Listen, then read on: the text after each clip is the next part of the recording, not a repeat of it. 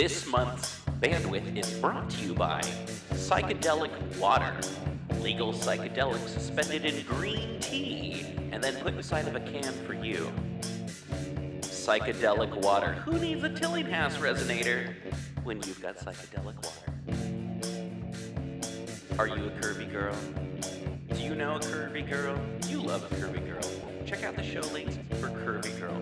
Plus size clothing for plus size women. Size up, ladies. Pretty good stuff. I think I've got a sickness for the thickness, and I have to recommend Curvy Girl. All right. Also, Glary. Fine student instruments, beginner's instruments.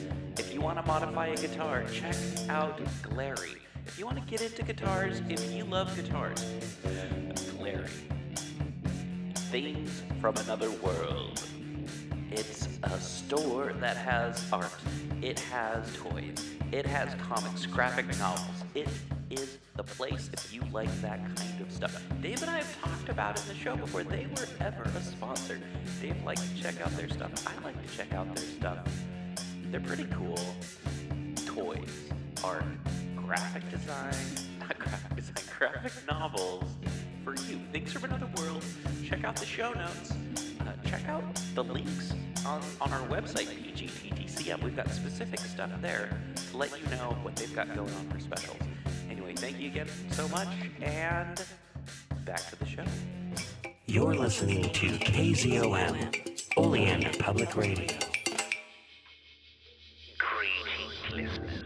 It is I, D.B. Spitzer, Informer Dave, here once again to talk to you about the Cthulhu mythos, its books, its monsters, its unfortunate human casualties, its timeline in general, and even its tangential bits, like the dreamlands or things of a weird nature that are Lovecraftian leaning.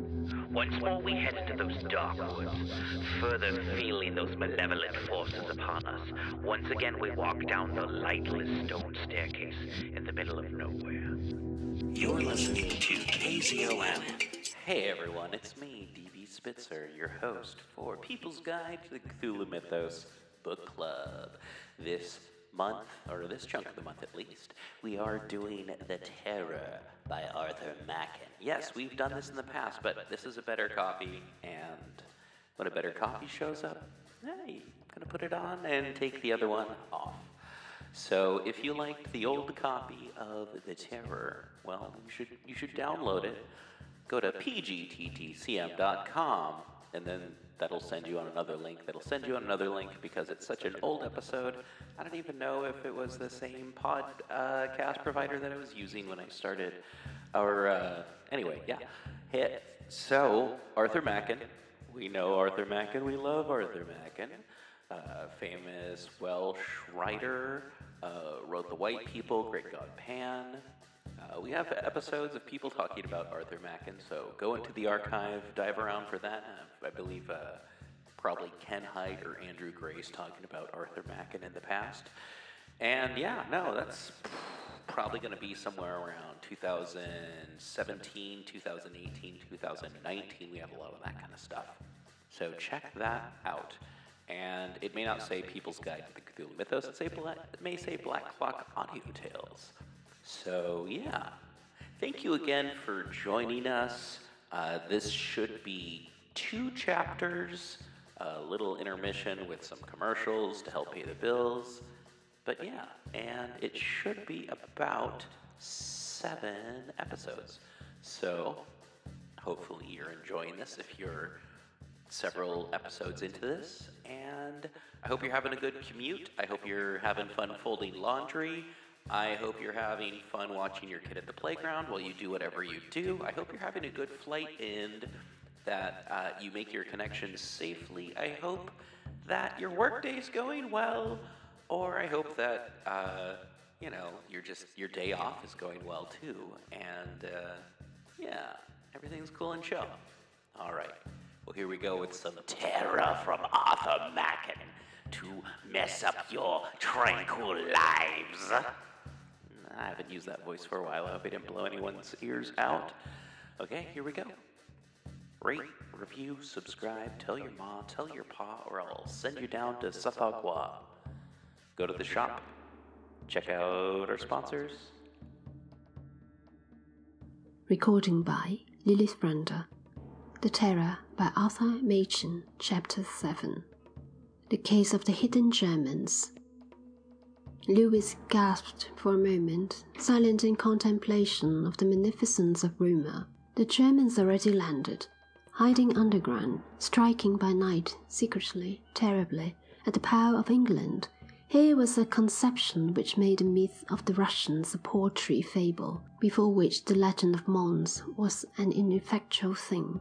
It was monstrous, and yet he looked steadily at Merritt, a square-headed, black-haired, solid sort of man. He had symptoms of nerves about him for the moment, certainly, but one could not wonder at that, whether the tales he told were true, or whether he merely believed them to be true. Lewis had known his brother-in-law for 20 years or more, and had always found him a sure man in his own small world. But then, said the doctor to himself, those men, if they once get out of the ring of that little world of theirs, they are lost. Those are the men that believed in Madame Blavatsky. Well, he said, what do you think yourself? The Germans landed and hiding somewhere about the country. There's something extravagant in the notion, isn't there? I don't know what to think. You can't get over the facts. There are the soldiers with their rifles and the guns at the works all over Staffordshire, and those guns go off. I told you I'd heard them. Then who are the soldiers shooting at? That's what we ask ourselves at Middleham. Quite so, I quite understand. It's an extraordinary state of things. It's more than extraordinary. It's an awful state of things. It's terror in the dark, and there's nothing worse than that. As that young fellow I was telling you about said, at the front you do know what you're up against. And people really believe that a number of Germans have somehow got over to England and have hid themselves underground. People say they've got a new kind of poison gas, something that they dig underground places and make the gas there, and lead it by secret pipes into the shops. Others say that they throw gas bombs into the factories. It must be worse than anything they've used in France, from what the authorities say. The authorities? Do they admit that there are Germans in hiding about Middleham?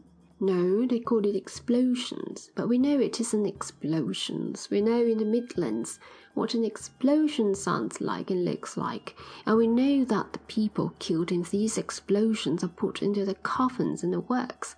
Their own relations are not allowed to see them. And so you believe in the German theory? If I do, it's because one must believe in something. Some say they've seen the gas. I heard that a man living in Dunwich saw it one night like a black cloud with sparks of fire in it floating over the tops of the trees by Dunwich Common. The light of ineffable amazement came into Lewis' eyes. The night of remnants visit, the trembling vibration of the air, the dark tree that had grown in his garden since the setting of the sun, the strange leafage that was starred with burning with emerald and ruby fires, and all vanished away when he returned from his visit to the garth, and such leafage had appeared as a burning cloud far in the heart of England. What intolerable mystery, what tremendous doom was signified in this? But one thing was clear and certain, that the terror of Meirion was also the terror of the Midlands. Lewis made up his mind most firmly that if possible all this should be kept from his brother-in-law. Merritt had come to Porth as to a city of refuge from the horrors of Middleham. If it could be managed, he should be spared the knowledge that the cloud of terror had gone before him and hung black over the western land. Lewis passed the port and said in an even voice, "Very strange indeed. A black cloud with sparks of fire?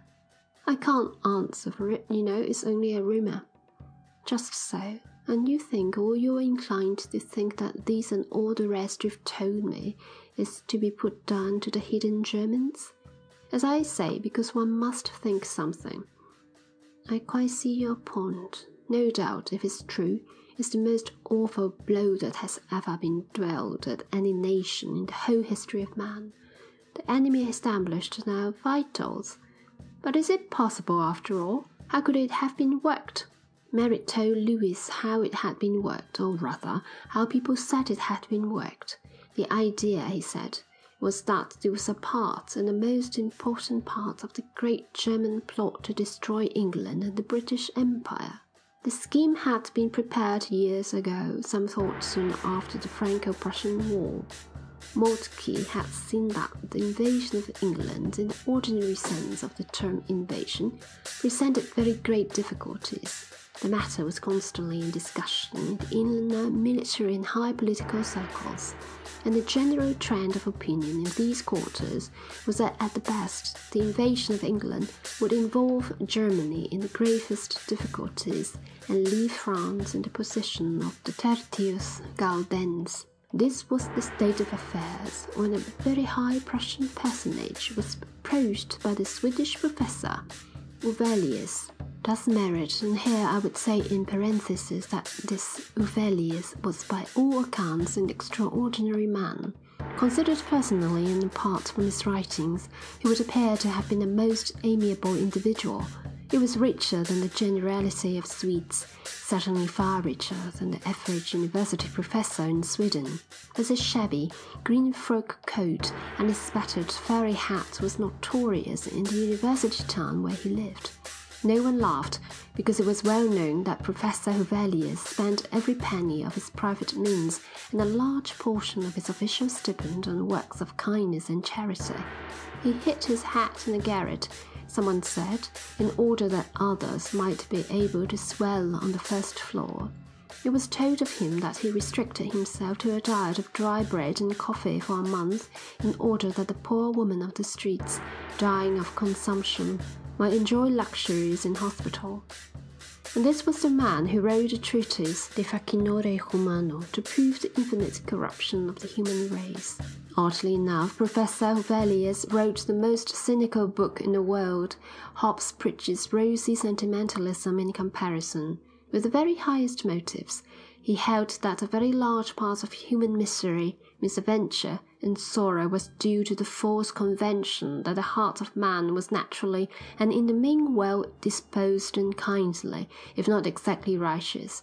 Murderers, thieves, assassins, violators, and all the host of the abominable, he says in one passage, are created by the false pretense and foolish credence of human virtue.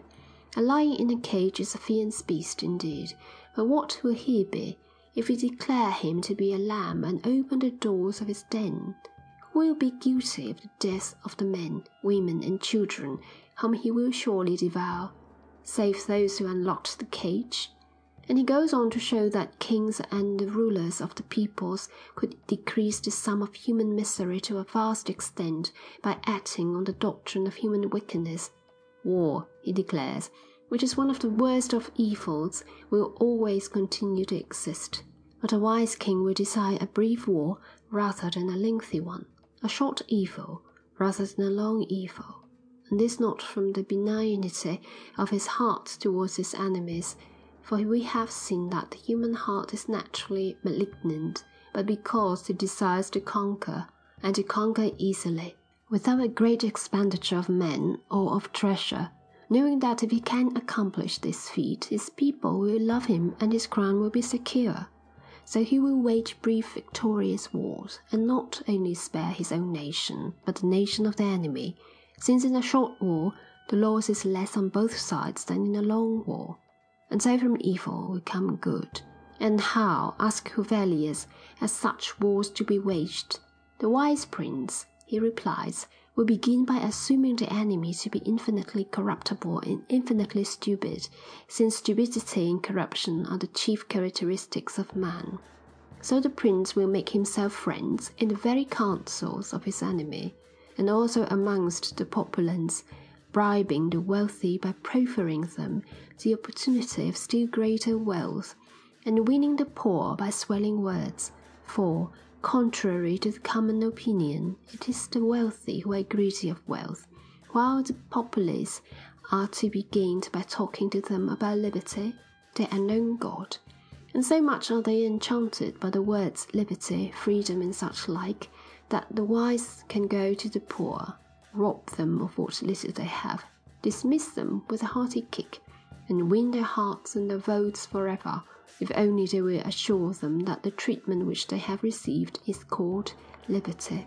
Guided by these principles, says Huvelius, the wise prince will entrench himself in the country that he desires to conquer, nay, with but little trouble. He may actually and literally throw his garrisons into the heart of the enemy country before war has begun. This is a long and tiresome parenthesis, but it is necessary as explaining the long tale which Merritt told his brother-in-law, he having received it from some magnate of the Midlands who had travelled in Germany. It is probable that the story was suggested in the first place by the passage from Huvelius which I have just quoted. Merritt knew nothing of the real Huvelius. He was all but a saint. He thought of the Swedish professor as a monster of iniquity, worse, as he said, than Nietzsche, meaning, no doubt, Nietzsche. So he told the story of how Huvelius had sold his plan to the Germans, a plan for filling England with German soldiers. Land was to be bought in certain suitable and well-considered places. Englishmen were to be bought as the apparent owners of such land, and secret excavations were to be made till the country was literally undermined. A subterranean Germany, in fact, was to be dug under selected districts of England. There were to be great caverns, underground cities, well-drained, well-ventilated, supplied with water, and in these places vast stores both of food and of munitions were to be accumulated, year after year, till the day dawned, and then, warned in time, the secret garrison would leave shops, hotels, offices, villas, and vanish underground, ready to begin their work of bleeding England at the heart. That's what Hansen told me, said Merritt at the end of his long story. Hansen, head of the Buckley Iron and Steel Syndicate. He has been a lot in Germany. Well, said Louise, of course it may be so. If it is so, it is terrible beyond words. Indeed, he found something horribly plausible in the story. It was an extraordinary plan, of course, an unheard-of scheme, but it did not seem impossible. It was the Trojan horse on a gigantic scale. Indeed, he reflected, the story of the horse with the warriors concealed within it, which was dragged into the heart of Troy by the deluded Trojans themselves, might be taken as the prophetic parable of what had happened to England, if Hansen's theory were well-founded. And this theory certainly squared with what one had heard of German preparations in Belgium and in France, emplacements for guns ready for the invader, German manufactories which were really German forts on Belgian soil, the caverns by the Aisne made ready for the cannon. Indeed, Louis thought he remembered something about suspicious concrete tennis courts on the heights commanding London, but the German army hidden under English ground. It was a thought to chill the stoutest heart, and it seemed from that wonder of the burning tree that the enemy mysteriously and terribly present at Mickleham was present also in Meirion. Louis, thinking of the country as he knew it, of its wild and desolate hillsides, its deep woods, its wastes and solitary places, could not but confess that no more fit region could be found for the deadly enterprise of secret men. Yet, he thought again, there was but little harm to be done in Meirion to the armies of England or to their munitionment. They were working for panic terror. Possibly that might be so, but the camp under the highway? That should be their first project, and no harm had been done there. Louis did not know that since the panic of the horses, men had died terribly in that camp, that it was now a fortified place, with a deep, broad trench, a thick tangle of savage barbed wire about it, and a machine gun planted at each corner. End of chapter 7.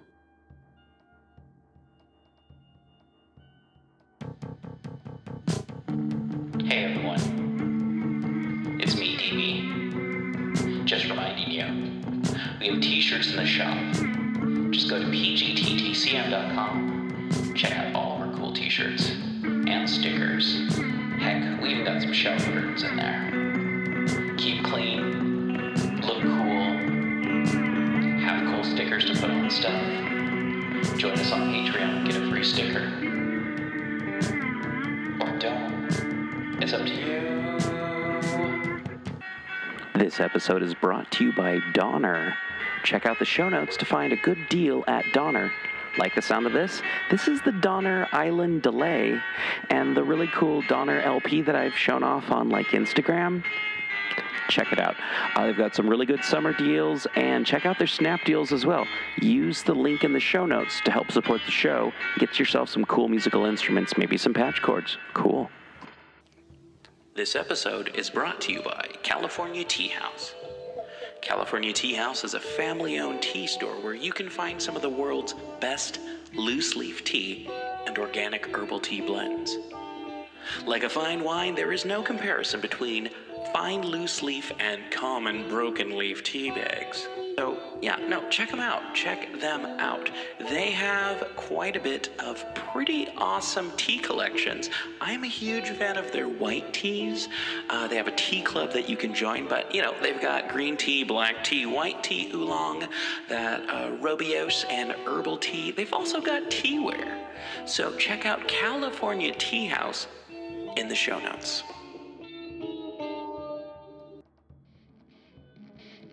Thank you once again for listening to People's Guide to the Cthulhu Mythos. You can help show your support by going to the show notes and following any of the links that'll tell you how to support the show and how to support our guests. And thank you to all of our guests who you can find in the show notes. Rate, review, subscribe, and remember, patrons get priority access to asking us questions, suggesting topics, even, submitting stuff. Actually, you don't have to be a patron to submit anything. That's how Dave got on the show, and that's how you can get on the show too. It's the People's Guide to the Cthulhu Mythos. Rate, review, subscribe, tell your friends. Thank you for listening. Back to the show. Recording by Jenny Clements. The Terror by Arthur Machen. What Mr. Merritt Found.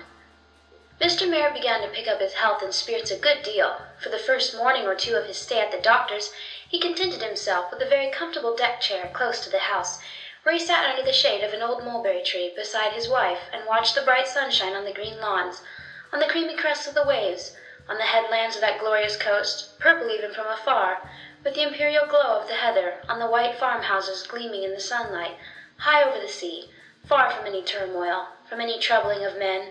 The sun was hot, but the wind breathed all the while gently, incessantly, from the east, and Merritt, who had come to this quiet place not only from dismay, but from the stifling and oily airs of the smoky midland town, said that this east wind, pure and clear, and like well water from the rock, was new life to him. He ate a capital dinner at the end of his first day at Porth, and took rosy views. As to what they had been talking about the night before, he said to Lewis, no doubt there must be trouble of some sort, and perhaps bad trouble. Still, Kitchener would soon put it all right.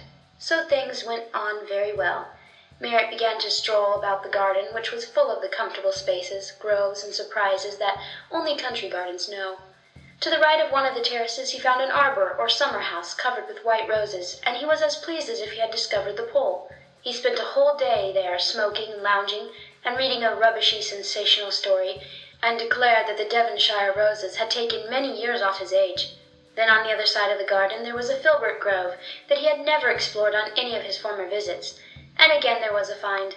Deep in the shadow of the filberts was a bubbling well, issuing from rocks, and all manner of green, dewy ferns growing about it and above it, and an angelica springing beside it. Merritt knelt on his knees and hollowed his hand and drank the well water. He said, over his port, that night that if all the water were like the water of the filbert well, the world would turn to teetotalism. It takes a townsman to relish the manifold and exquisite joys of the country. It was not till he had begun to venture abroad that Merritt found that something was lacking of the old rich peace that used to dwell in Meirion. He had a favorite walk which he never neglected year after year. This walk led along the cliffs towards Miros, and then one could turn inland and return to Porth by deep winding lanes that went over the Alt. So Merritt set out early one morning and got as far as a sentry box at the foot of the path that led up to the cliff. There was a sentry pacing up and down in front of the box, and he called on Merritt to produce his pass or to turn back to the main road. Merritt was a good deal put out and asked the doctor about this strict guard, and the doctor was surprised. "I didn't know they had put their bar up there," he said. "I suppose it's wise. We are certainly in the far west here. Still, the Germans might slip round and raid us and do a lot of damage just because Meirion is the last place we should expect them to go for." "But there are no fortifications, surely, on the cliff?" "Oh no, I never heard of anything of the kind there." "Well, what's the point of forbidding the public to go on the cliff then? I can quite understand putting a sentry on top to keep a lookout for the enemy. What I don't understand is a sentry at the bottom who can't keep a lookout for anything, as he can't see the sea. And why warn the public off the cliffs? I couldn't facilitate a German landing by standing on Pengareg even if I wanted to." "It is curious," the doctor agreed. "Some military reasons, I suppose." He let the matter drop, perhaps because the matter did not affect him. People who live in the country all year round, country doctors certainly, are little given to desultory walking in search of the picturesque. Lewis had no suspicion that sentries whose object was equally obscure were being dotted all over the country. There was a sentry, for example, by the quarry at La Hafangal, where the dead woman and the dead sheep had been found some weeks before. The path by the quarry was used a good deal, and its closing would have inconvenienced the people of the neighborhood very considerably. But the sentry had his box by the side of the track, and had his orders to keep everybody strictly to the path, as if the quarry was a secret fort. It was not known till a month or two ago that one of these sentries was himself a victim of the terror. The men on duty at this place were given certain very strict orders, which from the nature of the case must have seemed to them unreasonable. For old soldiers, orders are orders, but here was a young bank clerk, scarcely in training for a couple of months, who had not begun to appreciate the necessity of hard, literal obedience to an order which seemed to him meaningless. He found himself on a remote and lonely hillside. He had not the faintest notion that his every movement was watched, and he disobeyed a certain instruction that had been given him. The post was found deserted by the relief. The sentry's dead body was found at the bottom of the quarry. This, by the way, but Mr. Merritt discovered again and again that things happened to hamper his walks and his wanderings. 2 or 3 miles from Porth there is a great marsh made by the Afon River before it falls into the sea, and here Merritt had been accustomed to botanize mildly. He had learned pretty accurately the causeways of solid ground that led to the sea of swamp and ooze and soft-yielding soil, and he set out one hot afternoon determined to make a thorough exploration of the marsh, and this time to find that rare bog bean that he felt for sure must grow somewhere in its wide extent. He got into the by-road that skirts the marsh, and to the gate which he had always used for entrance. There was the scene as he had known it always, the rich growth of reeds and flags and rushes, the mild black cattle grazing on the islands of firm turf, the scented procession of the meadow-sweet, the royal glory of the loosestrife, flaming pennons, crimson and golden of the giant dock. But they were bringing out a dead man's body through the gate. A laboring man was holding open the gate on the marsh. Merritt, horrified, spoke to him and asked who it was and how it had happened. "They do say he was a visitor at Porth. Somehow he had been drowned in the marsh. Whatever." "But it's perfectly safe. I've been all over it a dozen times." "Well, indeed, we did always think so. If he did slip by accident, like, and fall into the water, it was not so deep. It was easy enough to climb out again. And this gentleman was quite young, to look at him, poor man, and he has come to Meirion for his pleasure and holiday, and found his death in it." "Did he do it on purpose? Is it suicide?" "They say he had no reasons to do that." Here the sergeant of police in charge of the party interposed, according to orders which he himself did not understand. "A terrible thing, sir, to be sure, and a sad pity, and I am sure this is not the sort of sight you have come to see down in Meirion this beautiful summer. So don't you think, sir, that it would have been more pleasant-like if you would leave us to the sad business of ours? I have heard many gentlemen staying in Porth say that there is nothing to beat the view from the hill over there, not in the whole of Wales." Everyone is polite in Meirion, but somehow Merritt understood that, in English, this speech meant, "move on." Merritt moved back to Porth. He was not in the humor for any idle, pleasurable strolling after so dreadful a meeting with death. He made some inquiries in the town about the dead man, but nothing seemed known of him. It was said that he had been on his honeymoon, that he had been staying at the Porth Castle Hotel, but the people of the hotel declared that they had never heard of such a person. Merritt got the local paper at the end of the week. There was not a word in it of any fatal accident in the marsh. He met the sergeant of police in the street. That officer touched his helmet with the utmost politeness and "Hope you are enjoying yourself, sir. Indeed, you do look a lot better already." But as to the poor man who was found drowned or stifled in the marsh, he knew nothing. The next day Merritt made up his mind to go to the marsh to see whether he could find anything to account for so strange a death. What he found was a man with an armlet standing by the gate. The armlet had the letters C.W. on it, which are understood to mean coast watcher. The watcher said he had strict instructions to keep everybody away from the marsh. Why? He didn't know, but some said that the river was changing its course since the new railway embankment was built, and the marsh had become dangerous to people who didn't know it thoroughly. Indeed, sir, he added, it is part of my orders not to set foot on the other side of that gate myself, not for one scrag of a minute. Merritt glanced over the gate incredulously. The marsh looked as it always had. There was plenty of sound, hard ground to walk on. He could see the track that he used to follow as firm as ever. He did not believe in the story of the changing course of the river, and Lewis said he had never heard of anything of the kind. But Merritt had put the question in the middle of general conversation. He had not led up to it from any discussion of the death in the marsh, and so the doctor was taken unawares. If he had known of the conversation in Merritt's mind between the alleged changing of the Affon's course and the tragical event in the marsh, no doubt he would have confirmed the official explanation. He was, above all things, anxious to prevent his sister and her husband from finding out that the invisible hand of terror that ruled at Midlingham was ruling also in Meirion. Lewis himself had little doubt that the man who was found dead in the marsh had been struck down by the secret agency, whatever it was, that had already accomplished so much of evil. But it was a chief part of the terror that no one knew for certain that this or that particular event was to be ascribed to it. People do occasionally fall over cliffs through their own carelessness, and as the case of Garcia the Spanish sailor showed, cottagers and their wives and children are now and then the victims of savage and purposeless violence. Lewis had never wandered about the marsh himself, but Remnant had pottered around it and about it and declared that the man who met his death there, his name was never known, in Porth at all events, must either have committed suicide by deliberately lying prone in the ooze and stifling himself, or else must have been held down in it. There were no details available, so it was clear that the authorities had classified this death with the others. Still, the man might have committed suicide, or he might have had a sudden seizure and fallen in the slimy water face down, and so on. It was possible to believe that case A or B or C was in the category of ordinary accidents or ordinary crimes, but it was not possible to believe that A and B and C were all in that category, and thus it was to the end, and thus it is now. We know that the terror reigned and how it reigned, but there were many dreadful events ascribed to its rule, about which there must always be room for doubt. For example, there was the case of the Meirion, the rowing boat which came to grief in so strange a manner, almost under Merritt's eyes. In my opinion, he was quite wrong in associating the sorry fate of the boat and her occupants with a system of signaling by flashlights, which he detected, or thought he detected, on the afternoon in which the Meirion was capsized. I believe his signaling theory to be all nonsense, in spite of the naturalized German governess who was lodging with her employers in the suspected house. But on the other hand, there is no doubt in my own mind that the boat was overturned and those in it drowned by the work of the terror. End of chapter 8.